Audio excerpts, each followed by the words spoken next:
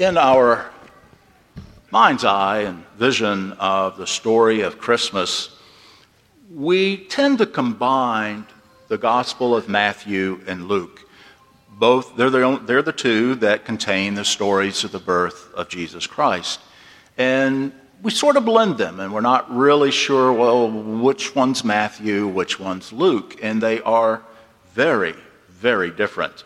If you want to do a little personal exercise, pull out your Bible at home and read the story of the birth of Jesus from Matthew and read the story of the birth of Jesus from Luke. And you'll discover, wow, these are really, really different. What the perspective that each brings, or the point of view, is very different. When Luke writes, he really writes more from the point of view of Mary, but not Matthew. Matthew writes from the point of view of Joseph. And, when it comes to the Christmas stories, obviously, Jesus gets the abundance of attention, but followed very closely by how much we pay attention to Mary. And then, even the coming of the Magi, they get more attention than Joseph. Even the shepherds out in the field get more attention than Joseph. Joseph's just sort of like there. But Matthew puts him at the very center of the story. And sometimes we don't see that, we don't realize it, because usually at Christmas, at the Christmas Masses, we read from the Gospel of Luke, not Matthew, which we have today. Matthew is writing for primarily a Jewish audience. And he has to work with their prophecies. And he wants to make it clear to them that Jesus is this Emmanuel. Jesus is the fulfillment of all of the prophecies of Isaiah. And that is incredibly important for him to accomplish. In the genealogies of Jesus, Matthew, Luke, Luke's genealogy is based on Mary. Matthew's genealogy is based on Joseph, because Joseph is of the house of David. We read the passage from Isaiah last week, a shoot shall blossom from the stump of Jesse. Jesse is the father of David, the beginning of the line of David.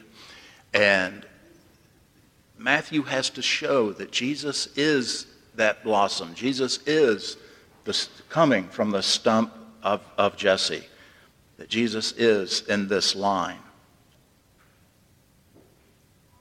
When we ponder Joseph and Mary, we take so much piety to the person of Mary that in many ways we inflate her into such greatness, which is not a bad thing, but we inflate her into such greatness, we lose sight of the human being of Mary.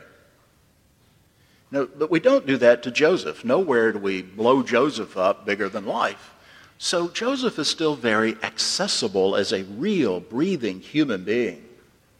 We've got all these beautiful statues of Mary, and she's a very lovely woman, which I suppose that's how we should depict the mother of Jesus Christ. But if we're looking over here where she's holding the child Jesus, the only problem with that statue is her age. Mary was maybe 14, an 8th grader. But that would have been pretty much the typical age of betrothment and marrying. We've got some girls over here singing melodies, by the way, beautiful this morning. Your harmonies are excellent. We don't think of Mary being 13 or 14 and going to have a baby. That doesn't occur to us, but sometimes we need to strip away our piety and see the person, because that's who we're called to pay attention to. Now, with Joseph, there's nothing to strip away. Chances are, and our tradition says, he's an older man. He's depicted as an old man over there. But when the scriptures, or when we think of him as an older man, 32, 33, 34. Average age is only 35. Very short lifespan. So by the age, by your mid-30s, you are an old man. So, here's this guy who's, if average age is 35, he's already lived half his life. And we presume that somewhere along the line he passes away. The last thing we hear of Joseph is when Jesus is lost in the temple. But as we ponder this human being, Joseph, it says that the angel appeared to him in a dream. That sort of reinforces the fact that he's older, because the scriptures tell us that when it comes to God speaking to us, young men have visions, old men dream dreams. So, yeah, he's probably older. Yeah, he's a whopping 34, 35, Ancient of Days.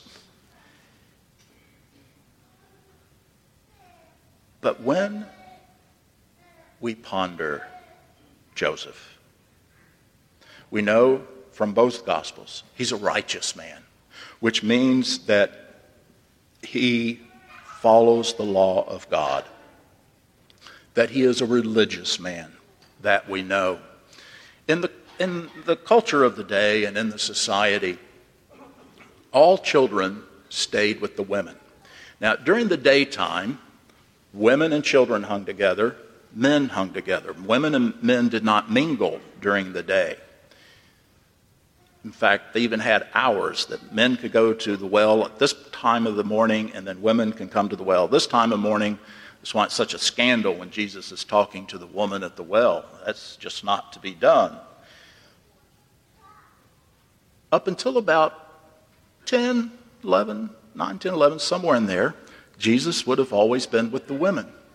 But then there would have come a point that Joseph would have said to Jesus, "Son, it's time you become a man." And Joseph would have started taking Jesus to the synagogue. A father in the scriptures, Father Joseph, is responsible for the education and faith of his son. It would have been Joseph that would have taught him to read Hebrew, so that Jesus would be capable of standing up in the synagogue and opening up a scroll and reading it. Joseph would have taught him to read Hebrew.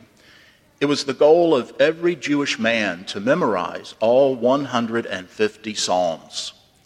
It would have been Joseph that would have worked with Jesus and drilled him to memorize the Psalms.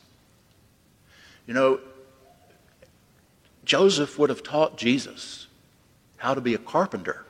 Now, when we think carpenter, we think framing in houses, that kind of stuff.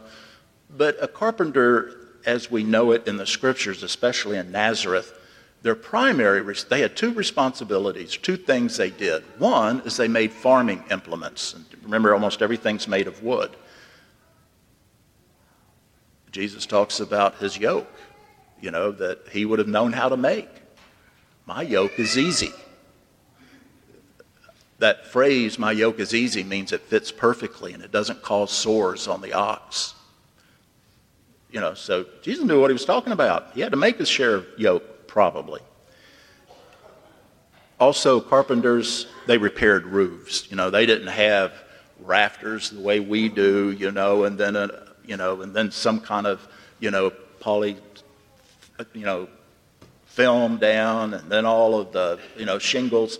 No, it would have been, kind of tree sort of things, and then branches, and then leaves, and then mud, and then branches and leaves and mud, and layer after layer till the roofs didn't leak.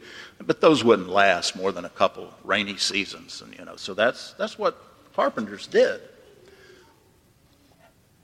Joseph would have taught Jesus how to do that. But when we look at the life of Jesus, and how does he know so much? He did not have a supernatural head start for learning. He was human. He had to learn like us. And it fell on the person of Joseph to raise his son to practice his faith.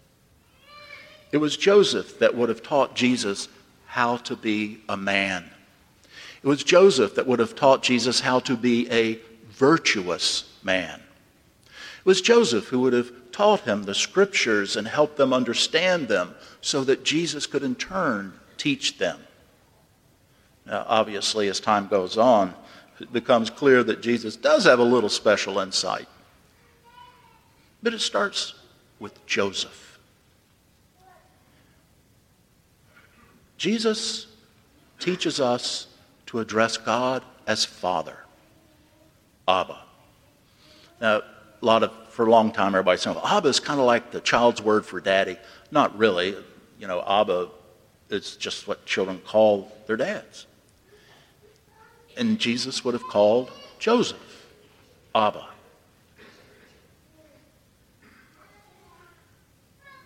Jesus teaches us how to be intimate with our Father in heaven. And where would Jesus have learned how to be intimate and loving to a father? Joseph. So much of what Jesus is and how he teaches, what he's about, how he conducts himself is Joseph. As we ponder Joseph, the man who raises his son in the practice of the faith, the man who teaches his son what a father's love is, the man who teaches him how to be a man, how to support a family. Of course, Joseph didn't have any more clues, than Mary did, how to do all these things. When we look at our manger, all eyes tend to go to Mary and Jesus. Let's not forget Joseph.